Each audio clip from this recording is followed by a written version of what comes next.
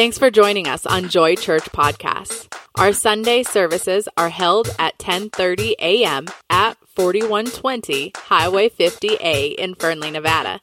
To stay up to date with what's going on at Joy Church, check out our website at www.joychurch.life. The following message is presented by our senior leader, John Poundstone.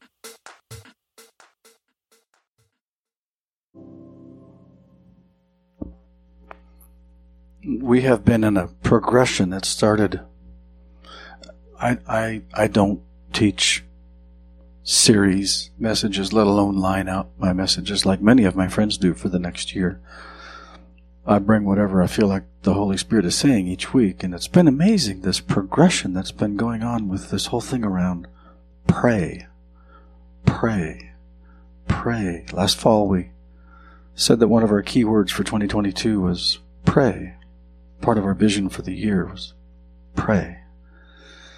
And this series of weeks that's led up to today has just been incredible. Now you can ask the person who sends me the worship list every week, and she will tell you that I didn't know what was going to be for our worship set this morning until yesterday afternoon when this message was largely fleshed out. In fact, totally fleshed out. I just had to package it right this morning. And yet every single song and the order in which they came and the lyrics that were spoken and sung ties directly into that progression of weeks and into this message this morning. So just join me in thanking Holy Spirit. He's so good. You can see on the screen the title of this message. I don't say this lightly. I've brought hundreds of messages, lots of places. This may be one of the most important messages I've ever brought anywhere. For this church and for this region. Rather than my leading out in prayer, if somebody that by now probably has earned some credibility and some trust says that, maybe there's something to it. And so I would like you to pray for the blessing on this message and to pray for me that I get me out of the way and let God speak. So please, in your own language or in your spiritual language, with your mouth open and lips moving, just take 30 seconds, 40 seconds and pray for this message and pray for me. Ready, set, and go.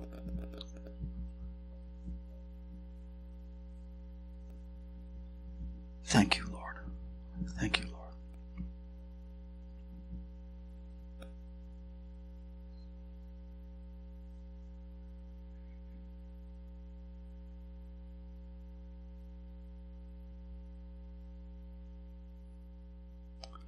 For all of you who prayed the long prayer, I'd like to meet after church because you're my kind.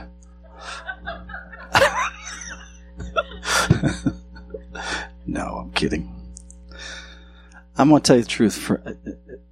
It would be fair to ask me, how come you never teach on 2 Chronicles 7:14? How come you've never brought a message on that? In all those years. For so long I have wanted to. I've wanted to find a way to treat that scripture that is so familiar to most of us or all of us in the way that it deserves. So, I get to do that this morning, I hope. If the Holy Spirit is telling you to rise as you say this out loud, please do so. Otherwise, let's just speak this out loud. If my people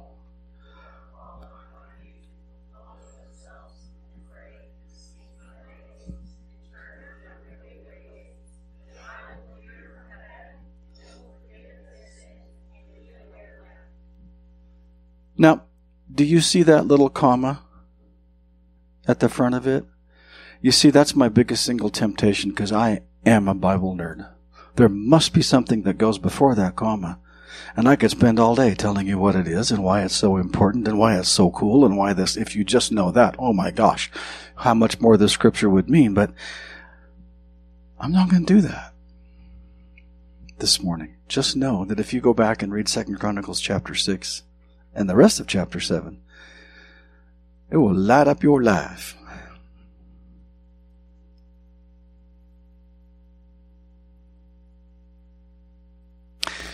Now let's go ahead and detonate that scripture.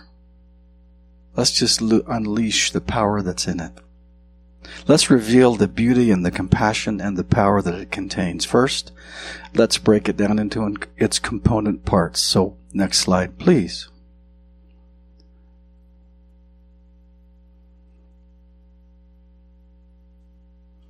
There's all of its grammatical chunks.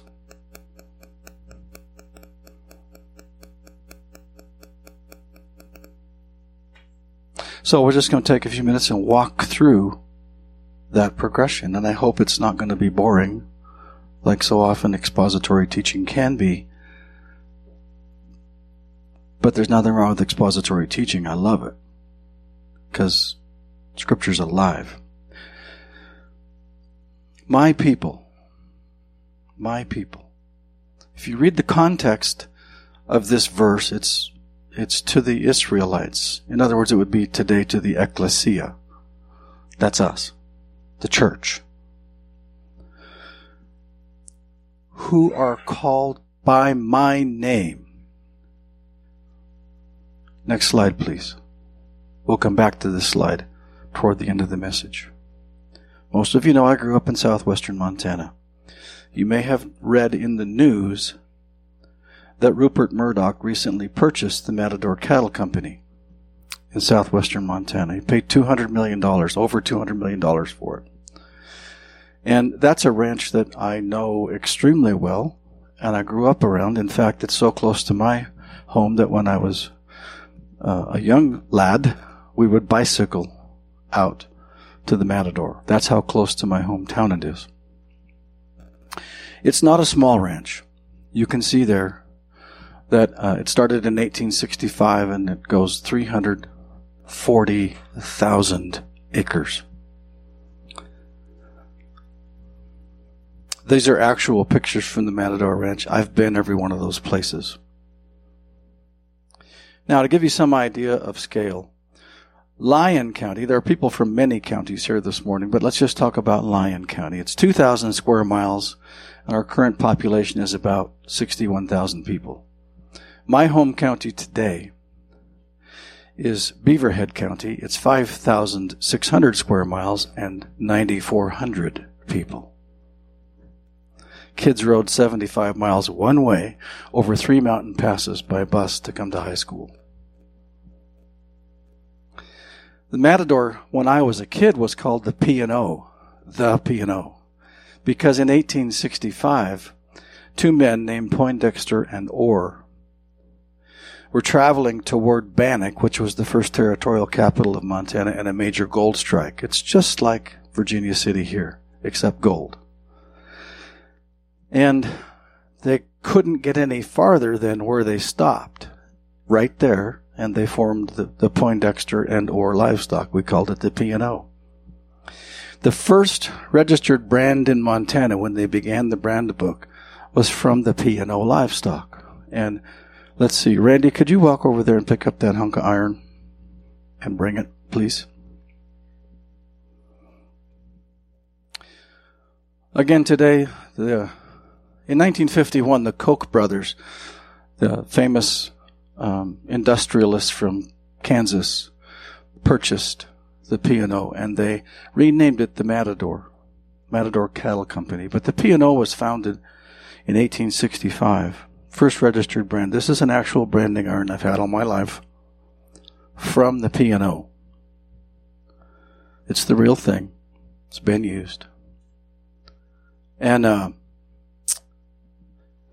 it's called the square and the compass, and if you think it looks like masonry, you're right. It does. Today, again, about 340,000 acres. Rupert Murdoch paid $200 million for it. When I was a kid, we lived in town, and the house in which we lived had a basement, a first floor, and a second floor. And on the second floor, facing the street we lived, was my mother's sewing room.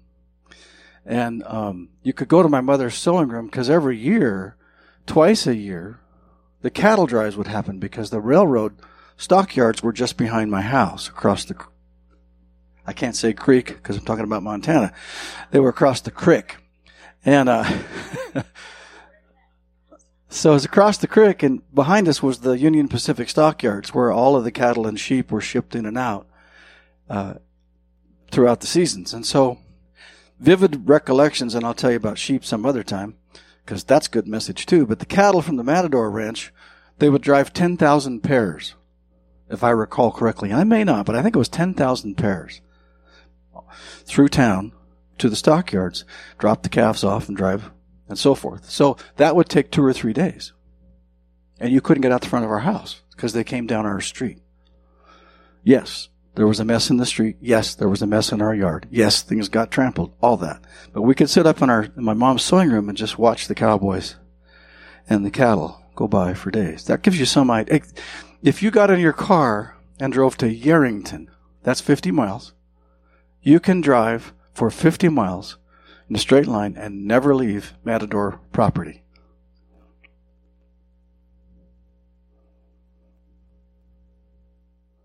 When the cattle go by, they wore a brand. You could tell they attended the Matador Cattle Company.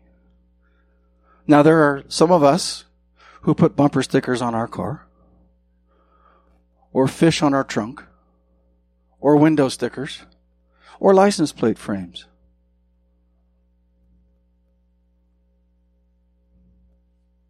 Now, maybe some of us who do that might be just cattle.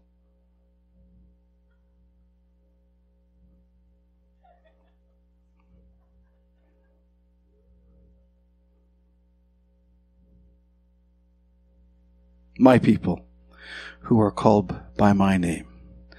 Those ones. Then there are the cowboys. You see, I grew up learning the cowboy way. When you ride for a brand, you ride for the brand. And when some other cowboy from some other brand disses your ranch or your brand or your cattle or tries to steal your stuff, God help you. Because I ride for the brand.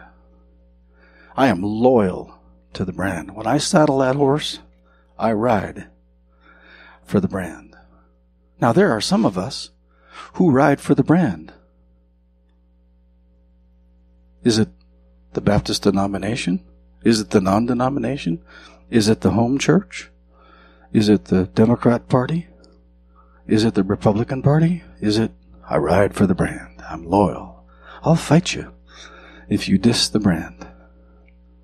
That's the cowboys and I like the cowboy way. I still am trying to get shed of it in many ways. Ride for the brand. What brand? It's an external thing, isn't it? Now, the boss, when we were younger, of the Matador Cattle Company was a lovely gentleman named Marion Cross. Marion liked my wife very much because she was in business and he was a client of hers. And it's no small deal to get Marion Cross for your client because he ran this whole thing. I used to, when I was in college, but long before I ever even knew there was a Sherry on the planet, there was a gang of us that, went to the Western bars and we wore our Western clothing and we danced Western dances. And there's a gal from whom we get a Christmas card every year that I used to dance with. And her brother, Ray, became the overall boss of the Matador Cattle Company. I know Ray well and his wife, Susan. That's where I got those pictures with Susan Marks. She took them. Markser, sorry. I hope we cut that out of the recording. I wasn't supposed to say it.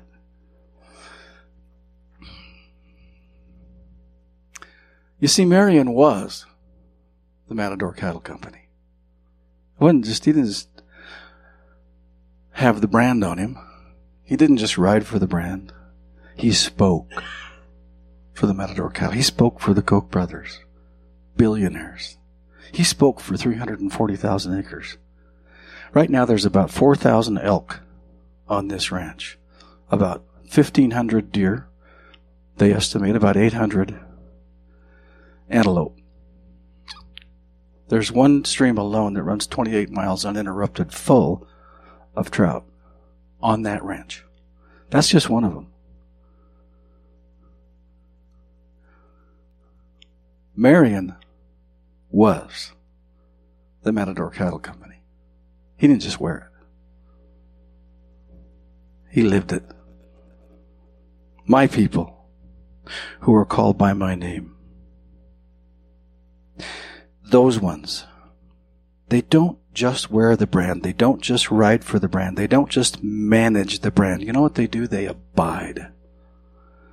They abide. They implement. They transform. They influence and transform. Listen, I've said so many times, why do we get so angry at unbelievers who act like unbelievers?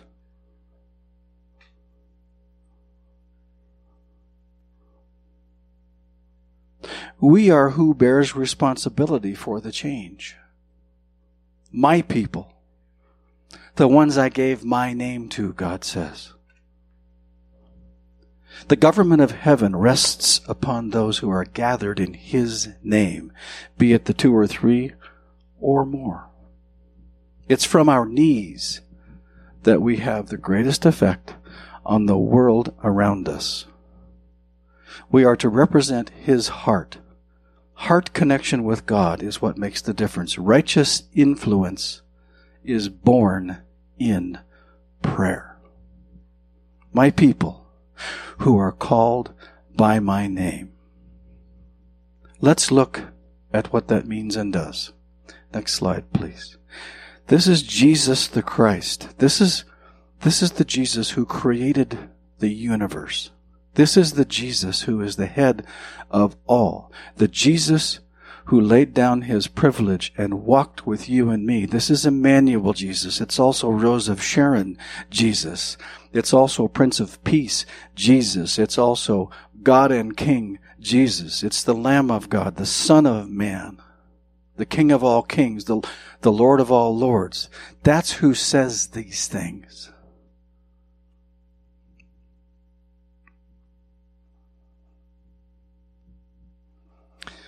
Just going to let them scroll by. Read them, but read them aloud over yourself. Just think that that's who says these things.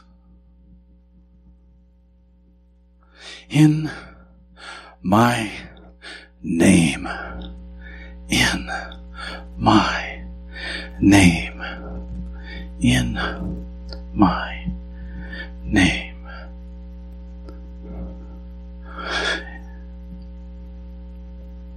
For decades, I believed that was formulaic. I needed to end every prayer within the name of Jesus. That is what it means, but it stops about 2 billion miles short of it. In my name means of me. In my name means you're Marion Cross for the kingdom of God. In my name means you carry the very kingdom of God. In my name means you look like, smell like, taste like, sound like, act like me. In my name means you're a shareholder in my company. In my name means you carry the very government of heaven. In my name means of me. As me.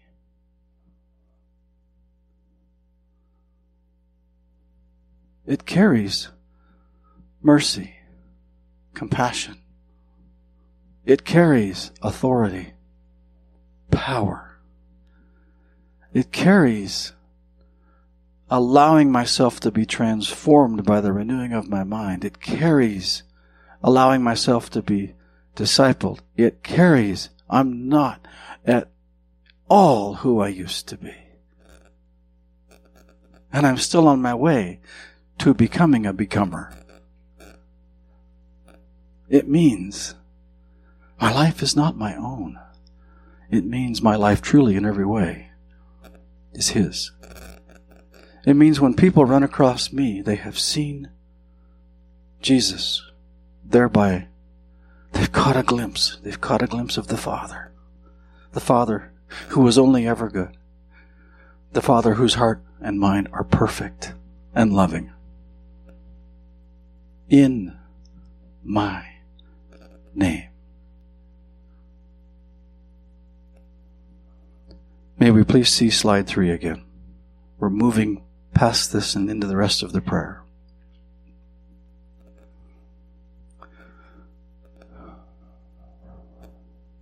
Humble themselves.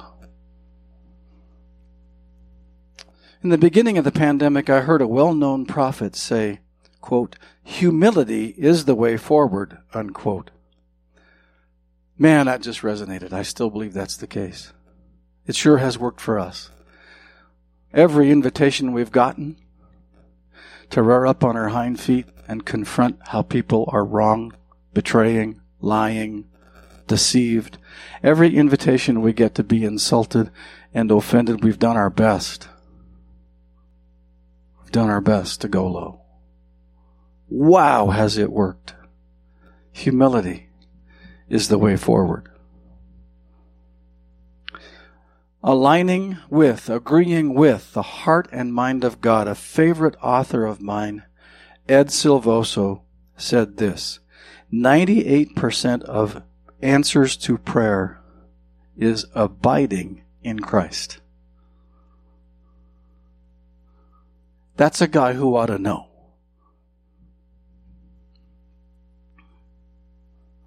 Humble myself and pray, and pray, and pray, and pray. How dumb, how silly, how foolish is it to leave unused the greatest single means of transformation. The moral cesspool, the confusion, the deception, the lack, the defeat, the fear and anxiety, and everything else that has arisen all around us has happened on our watch.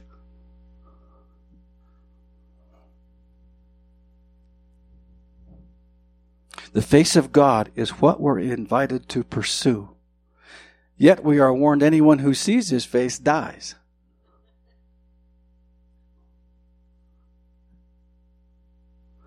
Come and die, he says.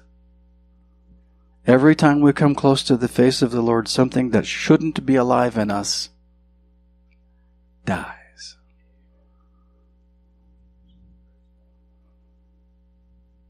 Picture the hand of God.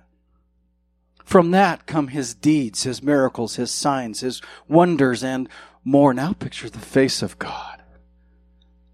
Eyes, nose, mouth. Picture the face of God. What comes from that? Oh, just mercy, compassion, words of wisdom, words of knowledge, discernment of spirits. What else? Oh, declaration, decree, prophecy. Most of all, what comes from the face of God? Forgiveness. Forgiveness. Never-ending, constant, steadfast forgiveness.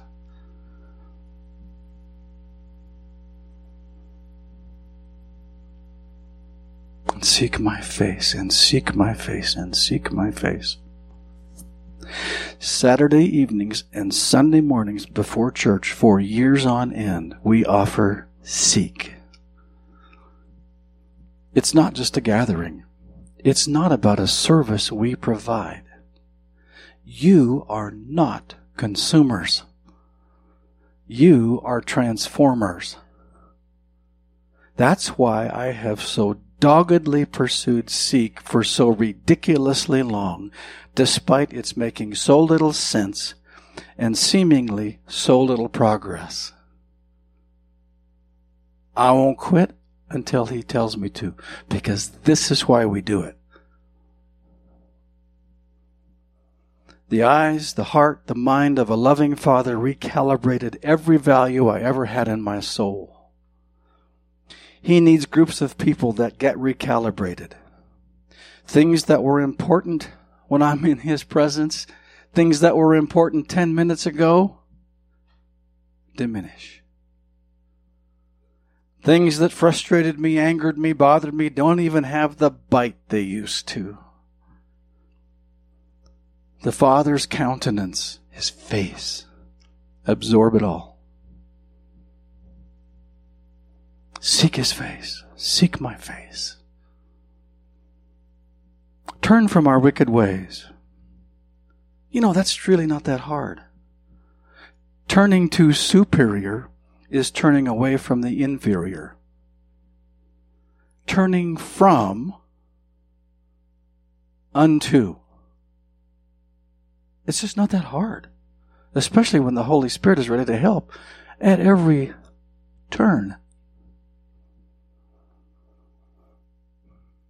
He welcomes us regardless of condition, regardless of attitude, of feeling, of situation. Come as you are, we say. And we say we really mean it. So does He. But you can't leave in the same condition if you've done the foregoing. You can't. Bring all your baggage, every bit of it. Call the bellhop. Call, what do they call that at the airport? The sky whatever? It's been so long since we've traveled, I can't remember. Skycap. Call the sky. Bring carts of your baggage. And you can't. And you get to leave it there. You leave without it. You can't leave in the same condition.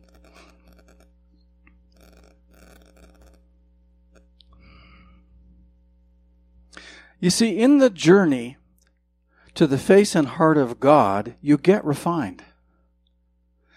And what happens is you end up, before you even know it, you end up all in. Revealing the heart of God reveals and restores my very reason for being. Psalm 67, verses 1 and 2 says, May God be gracious to us and bless us and make His face to shine upon us. And then it says, Selah. And that means pause in His presence, we think. That's what Selah means.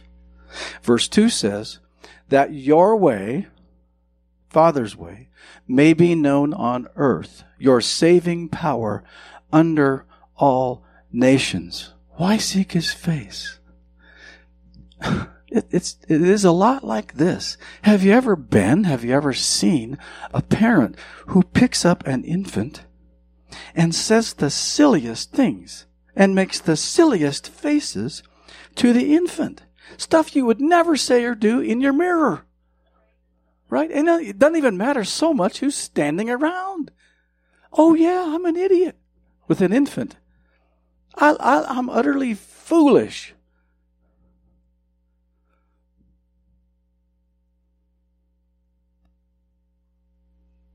It just seems to come out of me. It just seems to come out of you.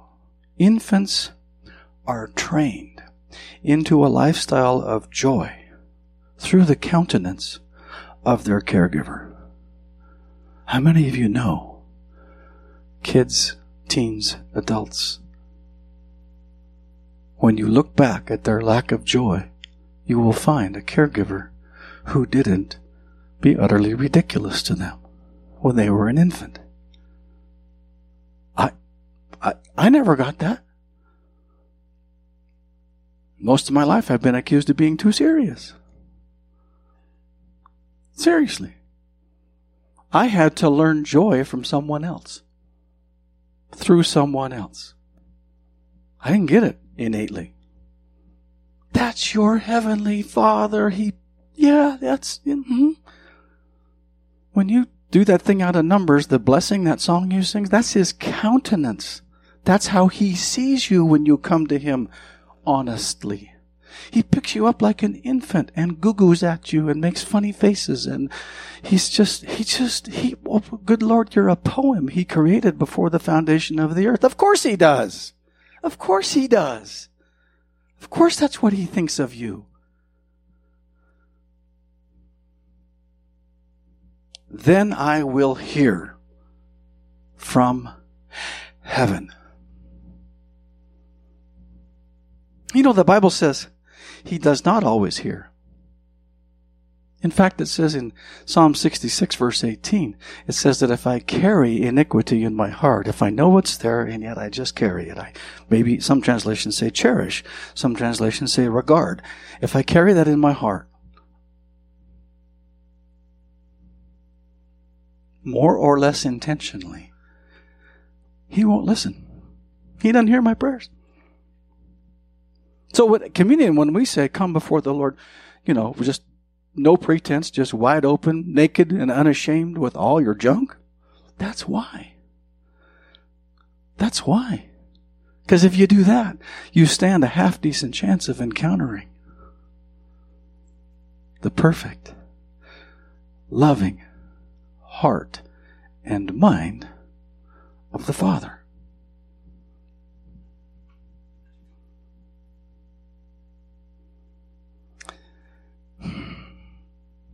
Do you see now why repentance is so powerful?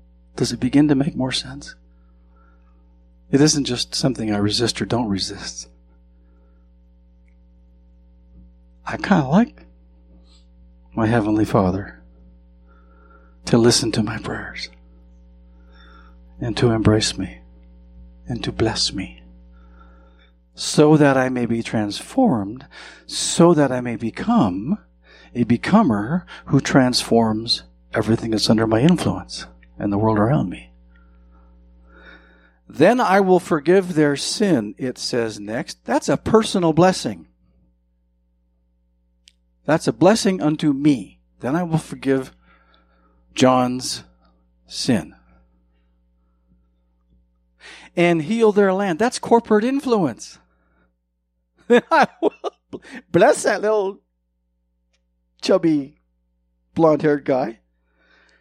And then I'll give him influence to shift a region, in my case, or shift a family in somebody else's case, or shift a marriage in somebody else's case, or shift a workplace in somebody else's case. I give them corporate influence when they've done that. How about, would you like some more territory in the worlds that matter to you? The personal breakthrough becomes an influence that heals and transforms the land. That is the culture, the situation, the well-being of everything around you that He has planted you in the middle of. Oh, this prayer!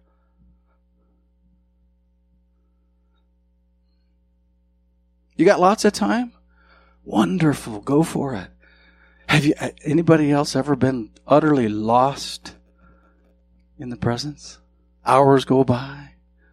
You're just, seeking His face, and it's just, I don't know where the day went. Yes, I have. I've lost all track of time seeking His face. But remember also that history has been shaped by people who prayed very simple prayers. But they were all in. All in. Generals, presidents, governors, inventors, entrepreneurs.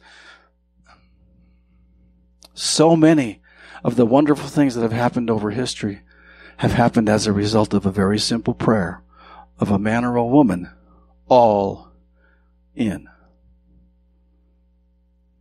Now, we get to do it all the time. We live in a nation and a country and an environment where most of us have the luxury of not being overly concerned from where our next meal will come.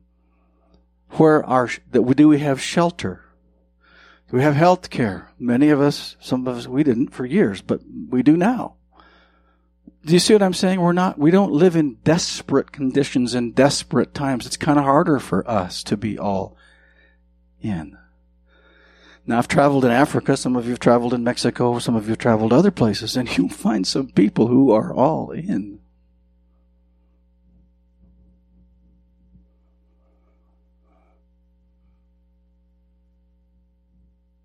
Over time, let's build an all-in prayer life. Let's do it. Please. I'm saying that on behalf of Abba. Not because I'm leading a faith community. That's what He wants.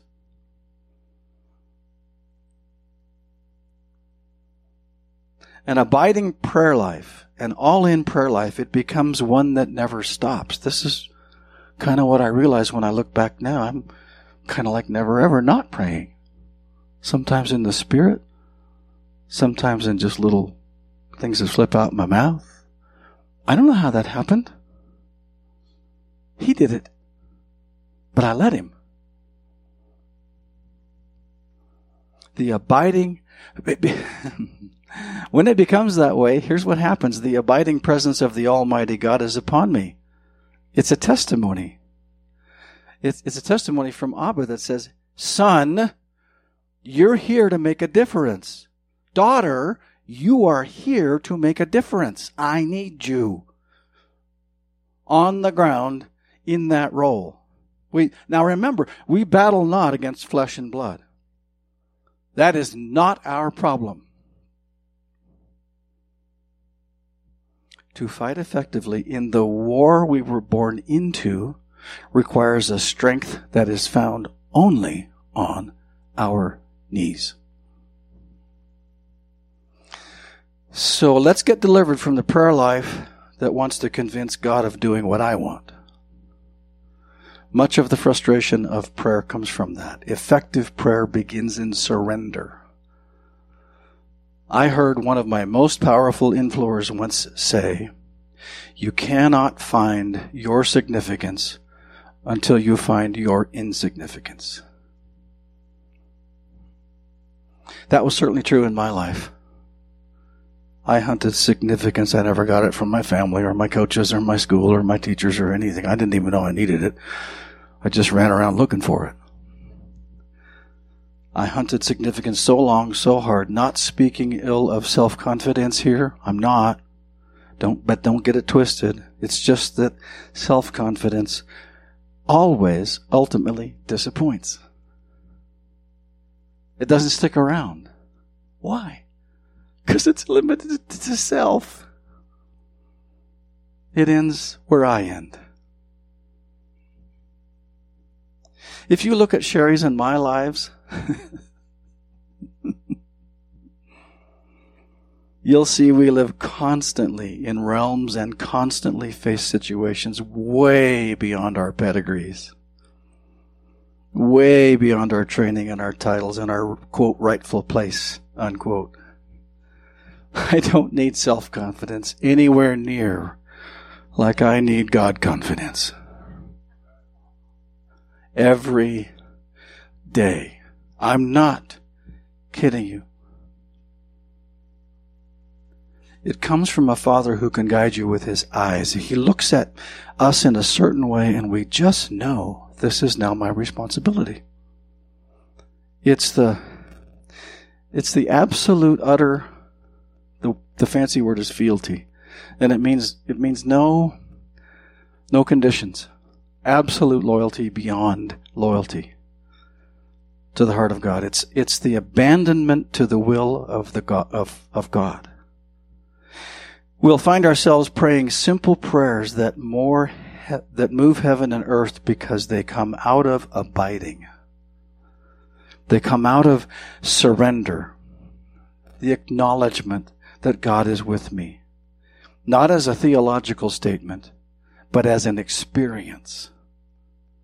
I sense the might, the beauty, the wonder, the majesty, the magnificence of the Almighty God who has assigned me to do something.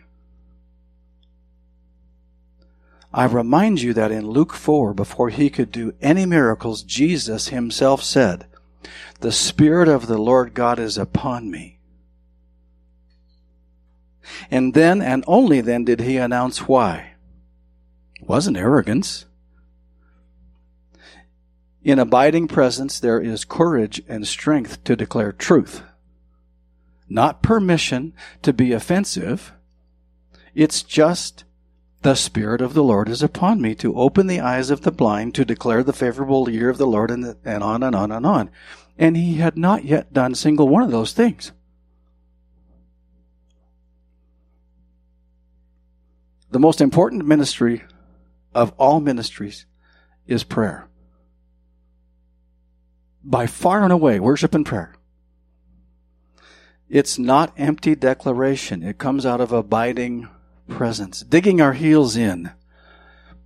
Nope. No. I know the heart of God. I know the mind of God. I know why I'm here. I am here with a purpose to bring an end to that right there. It's not a careless prayer. You ask, okay, John. No, I'm not going to stop there. Several times this week it's already happened. Cancer. No. No. No. Addiction. No. COVID. Hell no. No. Not on my shift. Nope. Not cavalier. Not braggadocio. Not because I summoned it out of my... No. It comes out of my abiding presence. Because I heard it from the Father. That's why I put you there, son. No. Remember the verse in Matthew? Bind and loose? Well, how do I know what to bind? How do I know what to loose? How do I know that my backer's backing me? Go to the top. If my people abide, abide, abide. You ask, okay, John, what do I do from here? What are my next steps? Here are some suggestions. Next slide, please, Tim.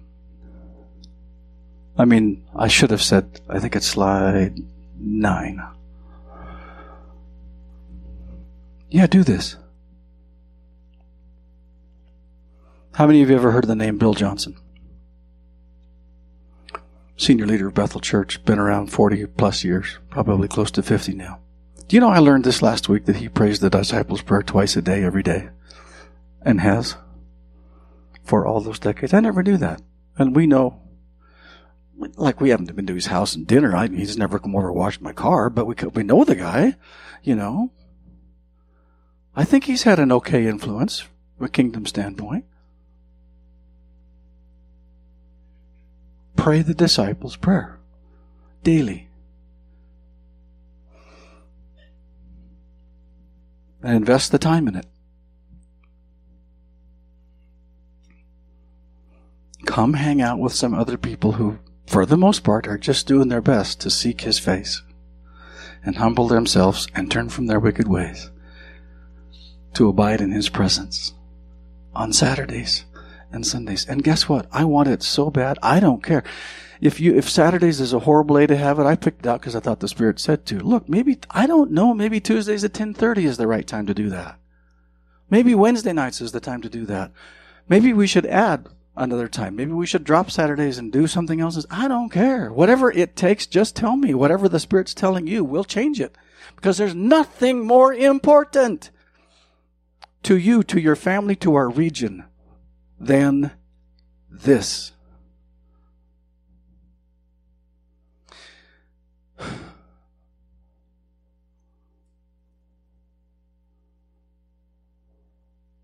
Finally, become a becomer. Become a beholder. Right now. When you get home, when you get other places, partake communion. We're going to do that right now. I don't need to send you or commission you to do this today. Instead, it's an invitation to come in. It's a summons. Come into the courts of the King. I gave you my name for a reason. Come in, learn to recognize my countenance. Learn to pick up my heartbeat. You don't have to go get it. It's on the tables. Hang on, stop. We're going to do something strange and different.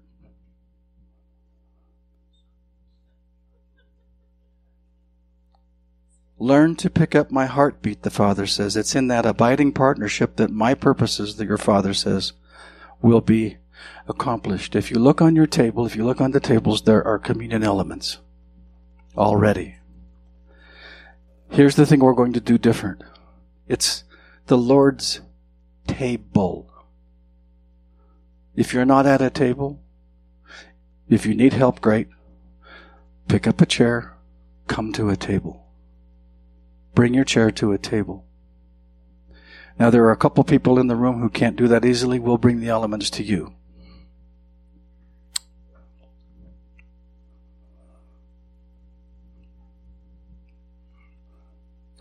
Yeah, there's a...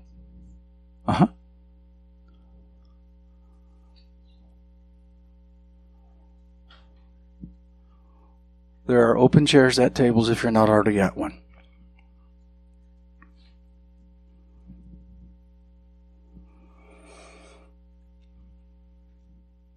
We're going to play a video, and it's just to set the atmosphere.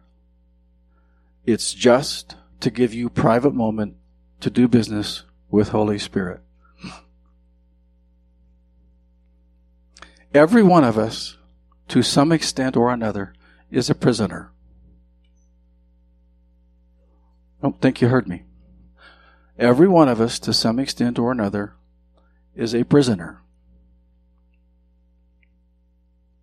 The song that my friend whom I've never met, Zach Williams, is going to sing us today is sung in Harding Prison.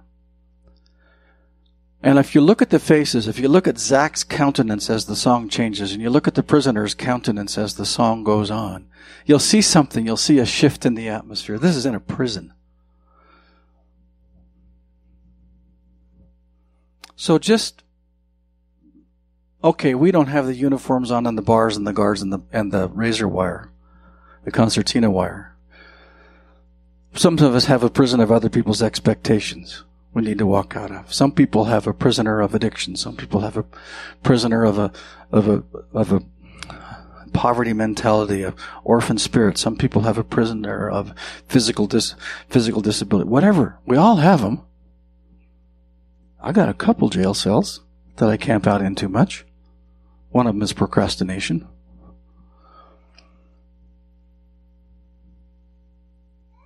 Let's just accept God's invitation to come to the table. The words of this song actually say the words of John 13 and 1 Corinthians 11 beautifully, just in a different way. So that's your communion meditation. That's your scripture citation. Just take in the song. Do business with Holy Spirit. Accept His summons, His invitation to come. Whenever you're ready, let's cut the lights and play it.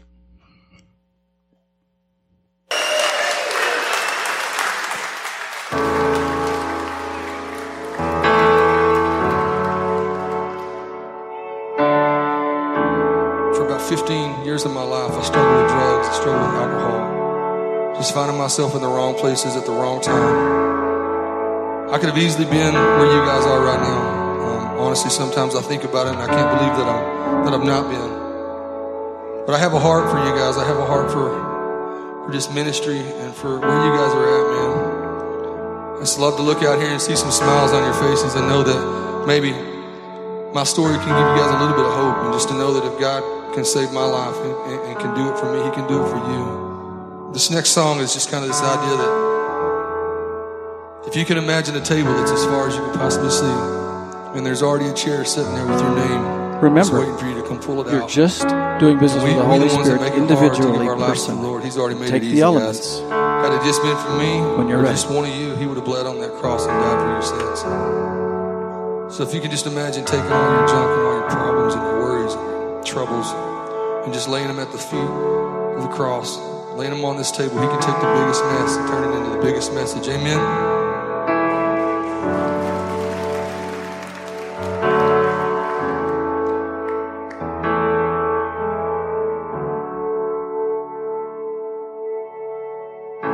I hear the voice of love that's calling. There's a chair that waits for you, and a friend who understands everything you're going through.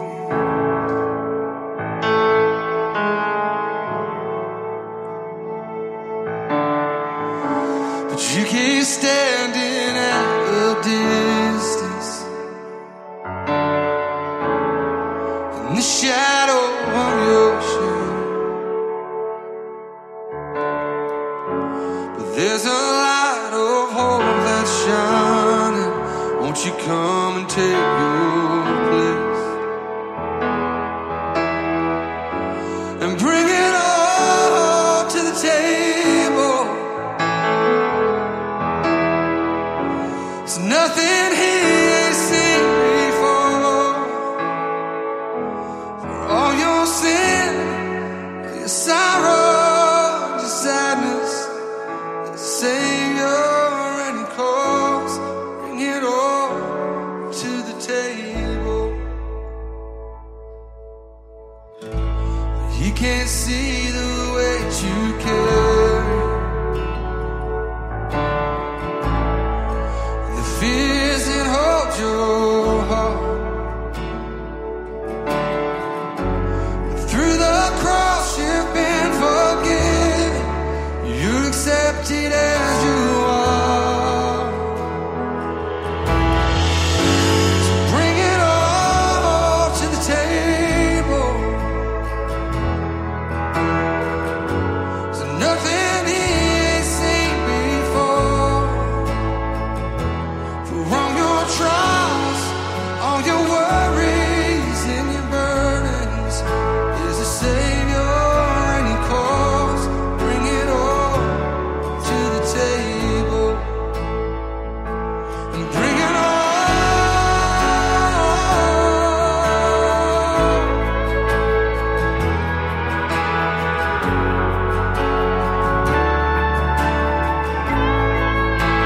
You can bring it all.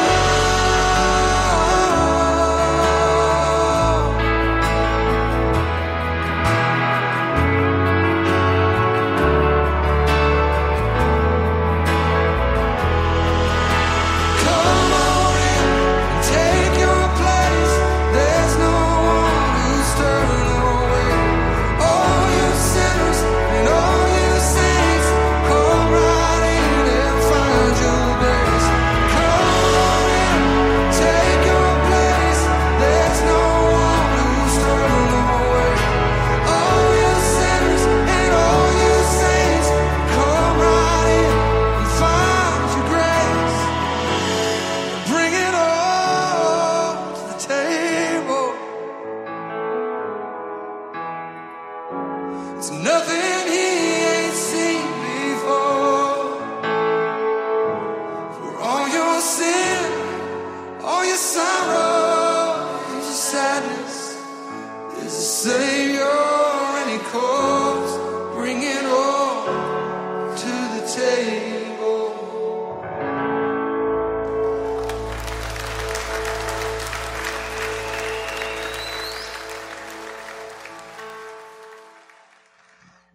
I'm pleased to tell you didn't come to church today. I'm pleased to tell you that you came to a deeper or new existence. I'm pleased to tell you that from this day forward, your priorities shift. From this moment forward, may you no longer fight against flesh and blood. May you no longer mistake people or people groups for the enemy. May we all humble ourselves and pray.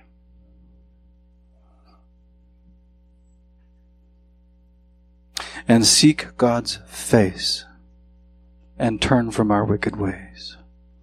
May we then hear from heaven. May we then have God forgive our sin and heal our land. May you come close to His countenance, His beautiful and all-powerful loving eyes and heart. May you truly abide in the presence of a perfect and loving Father. May you be transformed and transform the world around you. Amen. Thank you for coming today. Today it shifts. Today it changes.